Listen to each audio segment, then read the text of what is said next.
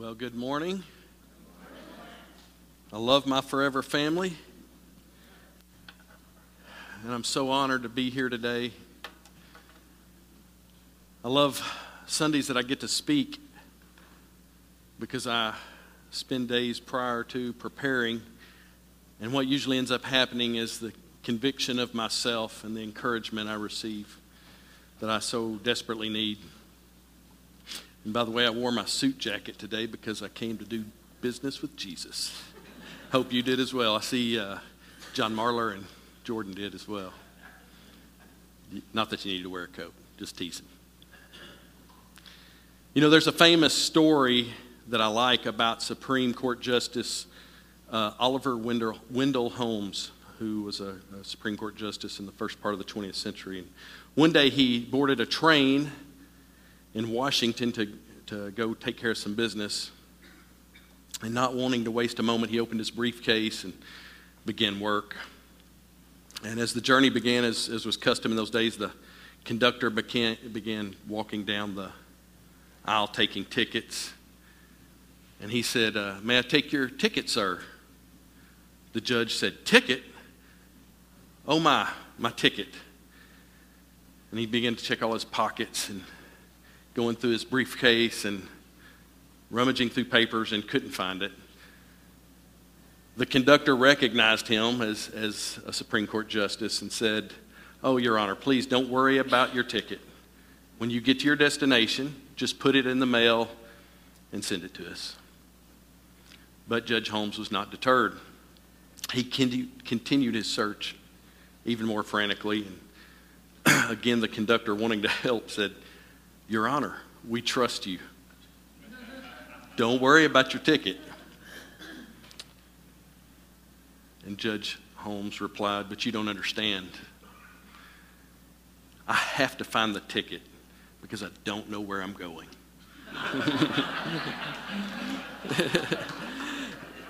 And very true, isn't it? Seems like so many people that are on the train of life really are unsure about where they're going and how they're going to get there. We have uncertainty about what is to come and how things will go. And many of us are that way. And just know you're not alone in those thoughts. But I want to encourage you not to be anxious about anything because we serve a Savior who loves us and who will guide us. And today we're going to look at some scripture that kind of encourages that. So let me set the scene here. This scriptural text that we're going to read comes from John, and it's going to take place on the Sea of Galilee. Much of what Jesus did in his ministry took place on or near the Sea of Galilee. As a matter of fact, Capernaum was a fishing village, small fishing village at that time, that sat on the sea. And that was sort of his base camp, if you will, for his ministry. And so many miracles and many great things happened at Capernaum and on the Sea of Galilee. And by the way, you can still go there today. You can see the actual synagogue where he attended and where would have been Peter's home church. And you can see what they believe is Peter's house or the building complex that he probably lived in, which is just wonderful evidence that our Savior lived and as a human and had a normal life. But if we were the disciples, we're 2 weeks post-resurrection. Now, we celebrated that on Easter here in the modern era. But imagine, if you will, you're the disciples.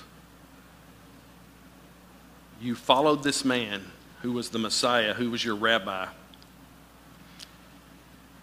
And when you did so, you learned from him, you listened to his commands. They had a very wrong, but a misunderstanding about what the Messiah was going to do. They thought he would overthrow the Roman Empire and that they would free them from bondage, much like what happened in the Old Testament. However, they didn't really fully understand all that he had told them in those days. And so then their Messiah was killed, and then they found the empty tomb on what we celebrate as Easter. And so we're 2 weeks past that empty tomb. And so they're trying to figure out, how does life go on? What does it look like now? Some of us can relate sometimes when big changes come in life. I've got a friend and they don't like change, right? I'm okay with change. But this was big change, right? I mean, they'd spent 3 years following a rabbi that was the Messiah. But they didn't really understand all that he had taught them. And so they were trying to make sense of it all and resume a normal life. And this story that we're going to read was the third actual appearance to the disciples after his resurrection. And we don't know all the details in between, but we have enough to know. And this is one of my favorite stories or scriptures in the gospel. So let's start in John chapter 21. If you have your Bible or your electronic Bible, you can turn there. I'll be reading from the New Living Translation. I thought this translation did a very good job of explaining our Messiah in this moment. Starting in verse 1. Later, Jesus appeared again to the disciples beside the Sea of Galilee. This is how it happened. Several of the disciples were there: Simon Peter, Thomas, nicknamed the Twin, Nathanael from Cana in Galilee, the sons of Zebedee, and 2 other disciples. Simon Peter said, "I'm going fishing." "We'll come too," they all said. So they went out in the boat, but they caught nothing all night. At dawn, Jesus was standing on the beach, but the disciples couldn't see who he was. He called out, "Fellows, have you caught any fish?" "No," they replied. Then he said, "Throw out your net on the right side of the boat and you'll get some." So they did, and they couldn't haul in the net because there were so many fish in it. Then the disciple Jesus loved said to Peter, "It's the Lord."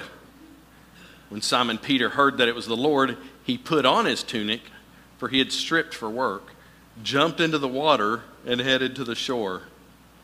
The others stayed with the boat and pulled the loaded net to the shore, for they were only 100 yards from shore. When they got there, they found breakfast waiting for them, fish cooking over a charcoal fire and some bread. "Bring some of the fish you just caught," Jesus said. So Simon Peter went aboard and dragged the net to the shore. There were 153 large fish, and yet the net hadn't torn. "Now come and have some breakfast," Jesus said. None of the disciples dared to ask him, "Who are you?" They knew it was the Lord. Then Jesus served them the bread and the fish. This was the third time Jesus had appeared to his disciples since he had been raised from the dead. After breakfast, Jesus asked Simon Peter, "Simon, son of John, do you love me more than these?" "Yes, Lord," Peter replied. "You know I love you." "Then feed my lambs," Jesus told him. Jesus repeated the question, "Simon, son of John, do you love me?" "Yes, Lord," Peter said. "You know I love you." "Then take care of my sheep," Jesus said. A third time he asked him, "Simon, son of John, do you love me?" Peter was hurt that Jesus asked the question a third time. He said, "Lord, you know everything. You know that I love you." Jesus said, "Then feed my sheep. I tell you the truth, when you were young, you were able to do as you liked. You dressed yourself and went wherever you wanted to go. But when you're old, you will stretch out your hands, and others will dress you and take you where you don't want to go." Jesus said this to let him know by what kind of death he would glorify God. Then Jesus told him, "Follow me." So there's really so much in this story. As I studied the story at the end of the week, I actually found hundreds of sermons, and don't worry, I'm not going to preach that length. I'll keep it to the expected amount. But you know, one of the reasons I love this story is because I love camping and fishing on the lake with my father when I was a boy. My father had this little small aluminum 14-foot fishing boat, and we would camp on Lake Ouachita in the summertime. This is some years ago. It was quite as, the amenities weren't quite the same, and it was just wonderful. He'd put those trot lines out, and I'd go out in the boat with him, and we would haul all these catfish in, and sometimes he would even, fillet them or skin them, and we would have them right there at the campground near the water's edge. And I love that. It's some of my best memories of my father. And I, too, took my kids fishing and had some fish cooked over coals at the campground. And it was one of these memorable type moments for the disciples as well. Remember, they are totally lost as to what's to come, right? They don't fully understand. And so for them, though this had much deeper implications. This wasn't just another summer camp out with their father. This was going to be some of the last times they saw Jesus and were able to glean from him. And it's interesting that John, unlike the other gospel writers, gives us Jesus tending a campfire on a beach. I love that. I love that. There's no parables or sermon. He just called them friend. He was friends. They were at the beach together. And that's just says so much about who our Messiah is and who he was to them and how he cares for us. You see, it's not about the empty tomb for these disciples. It was about a Savior that has risen, and he's there with them. A Savior who loves us enough to surprise us in ways when we least expect it. But we need eyes of faith to see him. And I know it's not always easy. Sometimes tragedies happen in life, and it's hard to see Jesus in that. But then there are other times where it's so obvious. And so the first point I want to make about this text is that God made himself known to us in Jesus Christ. Now, there's actually a theological term called the hypostatic union. That simply means the personal union of Jesus and his two natures, his deity. And that's hard for me to comprehend. It's supposed to be hard for you to comprehend. He's sovereign. He's great. If it was easy to comprehend, it wouldn't be great, right? And that's okay that it's hard to comprehend. But you see, he was both the Son of Man and the Son of God. He is fully human and fully divine. And so that's what actually brings us here today as believers, right? That's why if you're a believer and you're here, it's what draws us together and creates that union, is that we believe Jesus was God in human form. And while we may not understand it completely, we just have to trust that sometime in heaven we'll get all those answers and we'll understand better. But you see, he was both the Son of Man and the Son of God, and that's very important for us as believers to grasp. Because you see, as the Son of Man, he has to go to sleep.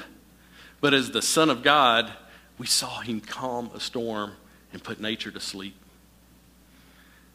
He is the Son of Man, so he knows what it is to go hungry. But because he's the Son of God, he can miraculously feed the 5,000. He is the Son of Man, so he knows what it is like to feel stressed just like we do. But because he's the Son of God, he is the Prince of Peace. He's the Son of Man, so he knows what it's like to be thirsty. But as God, he can walk on water, and he is the living water, just like he told the woman at the well. As a man, he can die, but as God, he can rise from the dead. And that's what we're celebrating this week. You're dealing daily with the eternal Son of God. As a man, he can understand what you're going through, but as God, he can do something about it. He is the Alpha and the Omega, the first and the last, the beginning and the end. He is over all and through all and in all. He is the rock and the salvation. He is our fortress. He is the way and the truth and the life. No one gets to the Father except through him. And he loves you so much. He gave his life, and he wants to be in a relationship with you. A relationship that's genuine and real. He wants to restore you daily. You know, he made himself known to the disciples from the shore that day. And they finally realized and knew it was him by his voice, his actions, and that miracle of cast your nets. They were finally learning what it means to be both man and God. And some of us have heard that voice, seen his actions in your life or others' lives. and maybe have even witnessed some sort of miracle where God intervened. In Colossians chapter 2, verses 8 through 10, the Apostle Paul said this, "Don't let anyone capture you with empty philosophies and high-sounding nonsense that come from human thinking and from the spiritual powers of this world, rather than from Christ. For in Christ lives all the fullness of God in a human body. So you also are complete through your union with Christ, who is the head over every ruler and authority." You are complete in Christ. When you placed your faith in him, you are now complete. You're not incomplete. Don't buy into that lie. Don't let this world convince you there is any way but Jesus. There are many lies out there today, and just like in those days, we're seeing more and more of those type lies creep into our culture, even our Christian culture, that says there's plenty of ways to get to heaven.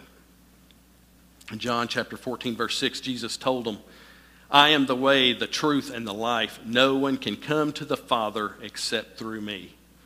So because he's God and he's Son of Man, he's able to be that intercessory for us. If we want to get to God, it's through him.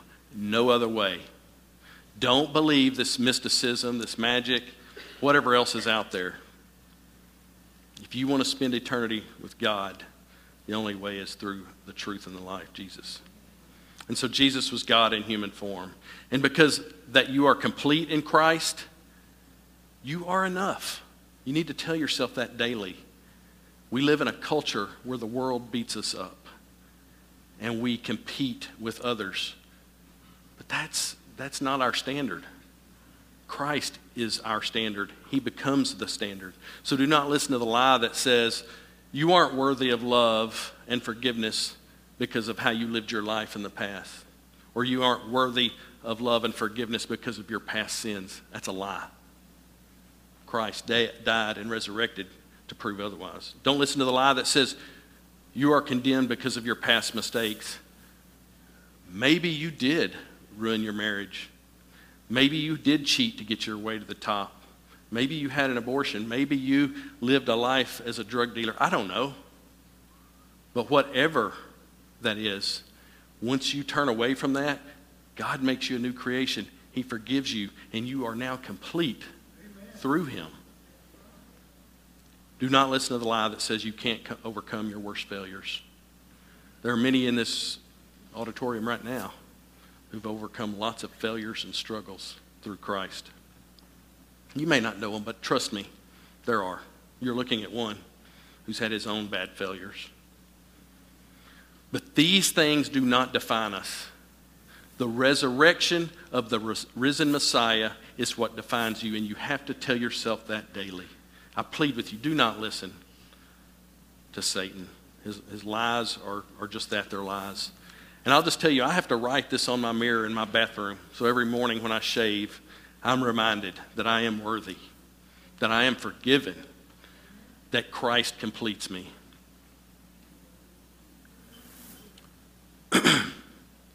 You know, the disciples didn't get it either. If you read through, they were walking with the Messiah in his ministry.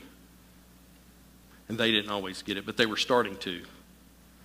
And the good thing is our salvation, it doesn't depend on understanding all of this in its entirety. Just placing your faith in it. And that's our second point. If you will find him, you will find him if you seek him. Jeremiah 29 and 13 says, "If you look for me wholeheartedly, you will find me." And on this morning, the disciples didn't know him at first. It said so. It was probably low light. They were probably tired from fishing at night, which, by the way, fishing at night was the norm back then. It was the preferred time. I'm not exactly sure why, but there are historical records out there that talk about the fishermen preferring to be out there at night.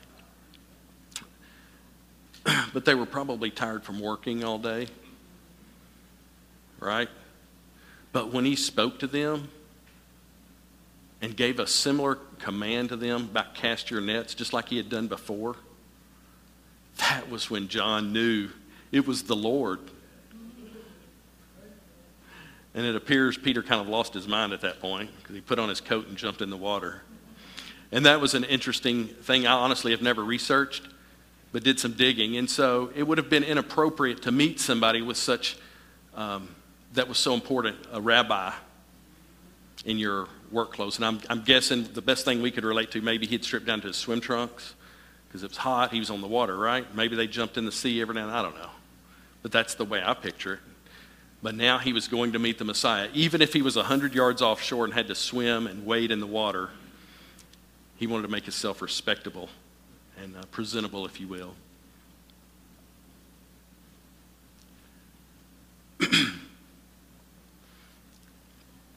And like the disciples, we may not always recognize him either. In those moments in our lives, there are tough times. We're distracted. Maybe the anxiety or the stress or the depression has you where you just can't see that Jesus is working in your life. But you've got to take time to listen, to read the Word, to meditate on His Word. Call out to Him. He's a friend, and He's our Messiah who wants to hear from you. And that's how you're going to know what kind of Savior you have and what you should be looking for. Matthew chapter 7, verses 7 through 8, that famous scripture that says, "Ask and it will be given to you. Seek and you will find. Knock and the door will be open to you. For everyone who asks receives. The one who seeks finds. And to the one who knocks, the door will be opened." You have to truly, in faith, ask Him and look for Him if you want what He has to offer. And He has the hope and the peace that you desire, that I desire, that we desire in our life. A pastor friend of mine said, "We live with great expectation. We live with living hope." And I like that. And it's not because we always know why. It's because we know who. We have hope because He said so. Hope is not optimism. Don't confuse the two. Optimism depends on people. Hope depends on a king. Optimism is positive thinking. Hope is a passionate trust. Optimism says, maybe it's not so bad. Hope says sometimes it's really bad. Really bad. Some of us know that. But you know what? The King is really good. And the King has the last word.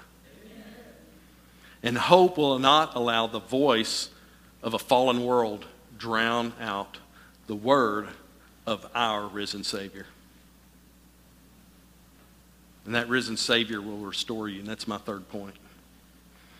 In Matthew 16, verse 18, we read that Peter was made the rock and basically the future of the church as we know it. He was told during Jesus' ministry he was essential to carrying out that mission and also that great commission that we read about in Matthew 28. So he's told that during Jesus' ministry as a disciple, but then maybe a year, I don't know, maybe it was 2 years, we don't know exactly, later, Peter denied Jesus 3 times while Jesus was being interrogated. And you have to understand, this was kind of a courtyard, if you will. Think of a garden area at what they call the Praetorium, which was originally King Herod's palace, but the Romans took it for their own. And so that's kind of where Pontius Pilate resided. And so you had this big courtyard, and that's where they had Jesus. Well, in that same general courtyard is where Peter was warming by the fire. So it's very likely, we don't know for sure, that Peter was within hearing distance and Jesus in hearing distance of Peter. They could see each other. He didn't just deny that he was the Messiah. He cursed. In Arkansas terms, he used cuss words. All right?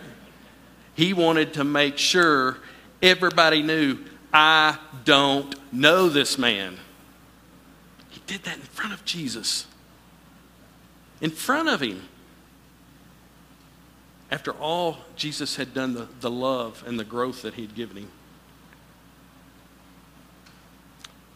Now, less than 3 weeks after denying Jesus and cussing at him, basically about him, here Jesus is in the scripture reinstating, restoring him.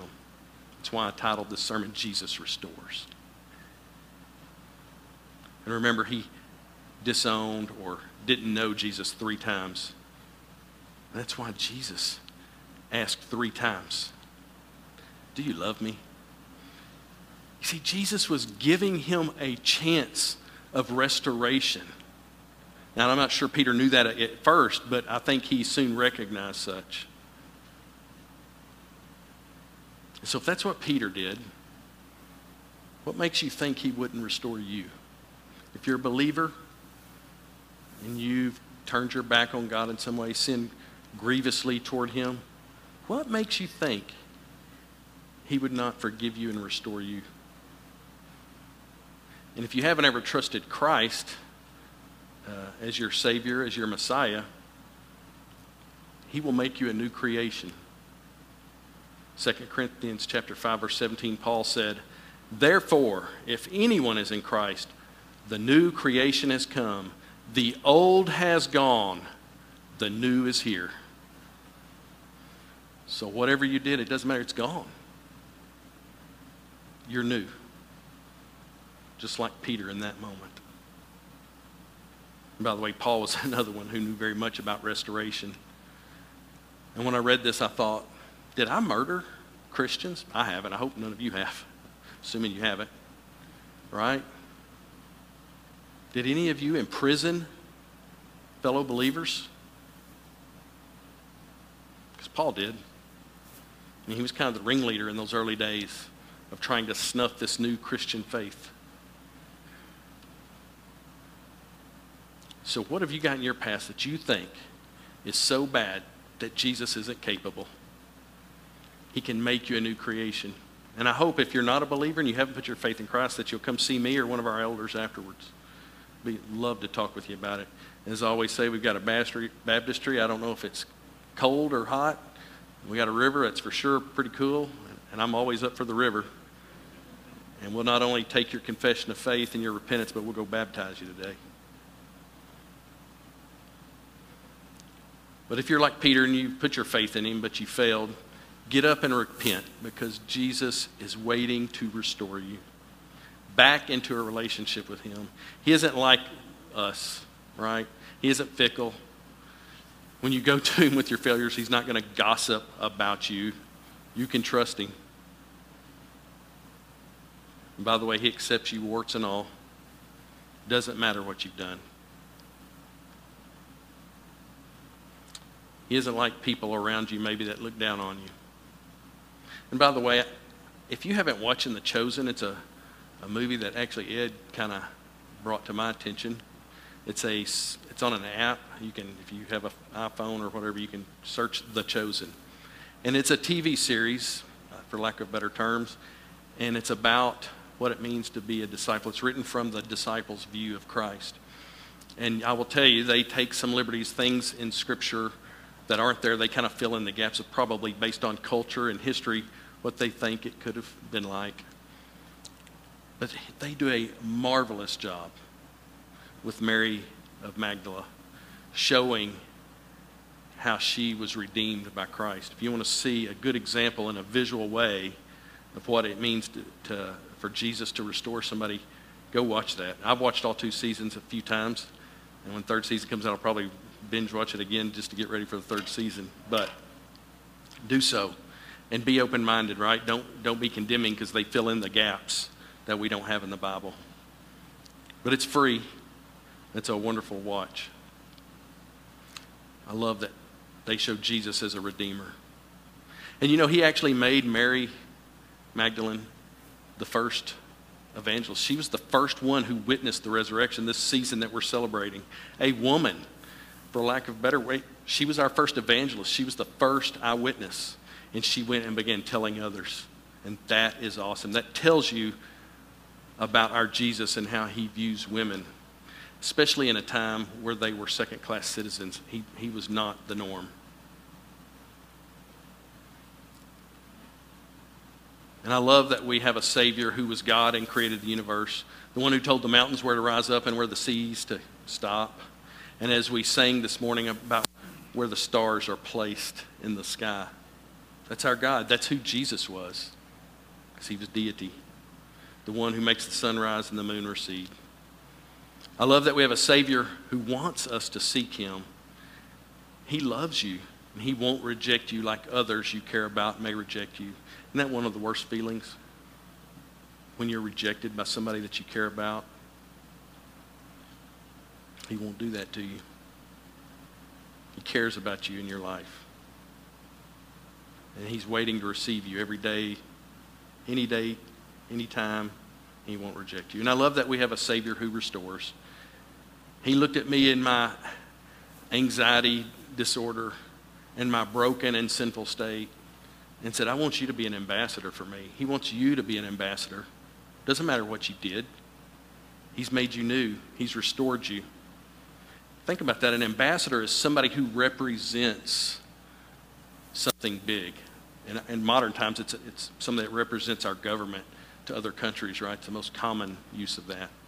He wants you to be that despite what you've done. And that's amazing to me. He made me new. He made you new. He wants you and I to respect him, represent him rather to the world, and give us the Holy Spirit as a guide to do so. And I'm going to close with this as Mikey and the gang can start doing their thing. There's a book by C.S. Lewis called The Lion, the Witch, and the Wardrobe. If you haven't read it, it's an easy read. Read it. I understand there's a movie, and I think I saw it, and it was good too. But something about reading a book, to me, is best. And there's this quote in it. And so if you haven't read the book, just know that Aslan is a lion that's a representative of Jesus in this book. And there's lots of animal characters, if you will. So the section from the book goes like this. Mr. Beaver said, Aslan is a lion, the great lion. Oh, said Susan, I thought he was a man. Is he quite safe? I shall feel rather nervous about meeting a lion. Safe, said Mr. Beaver. Who said anything about safe? Of course he isn't safe, but he's good. He's the king, I tell you. We serve a dangerous and predictable God that is our king, and that should excite you. He is for you. And because he is your king and he is for you, he is good. Let's pray.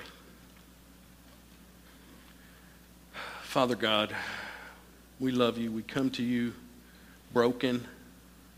We come to you. We know we're sinners and a mess, and we know you make us a new creation. You restore us daily as needed. We only have to place our faith in you and look to you as the God who presents himself to us in the form of man and gives us the word, and who creates the universe, and who wants us to seek him. He wants us. He desires a relationship with us. And Father, we just come. Hopefully we're all confessing our sins right now that come to mind and turning toward you so you can make us great and mighty, an ambassador for your kingdom. Father, we don't always understand how you were both creator of the universe and human form, but we know you can relate to us and you love us that way. Father, if there's anybody here who doesn't know you as their Lord and Savior, I pray that they will seek out someone here today, put their faith in you, and take it even to the next step and be baptized and become a believer, become a part of this family of believers, this forever family who is given to encourage each other through this tough life. Father, we love you. We thank you for Jesus. We thank you for your grace. And we ask this in all your Son's name. Amen.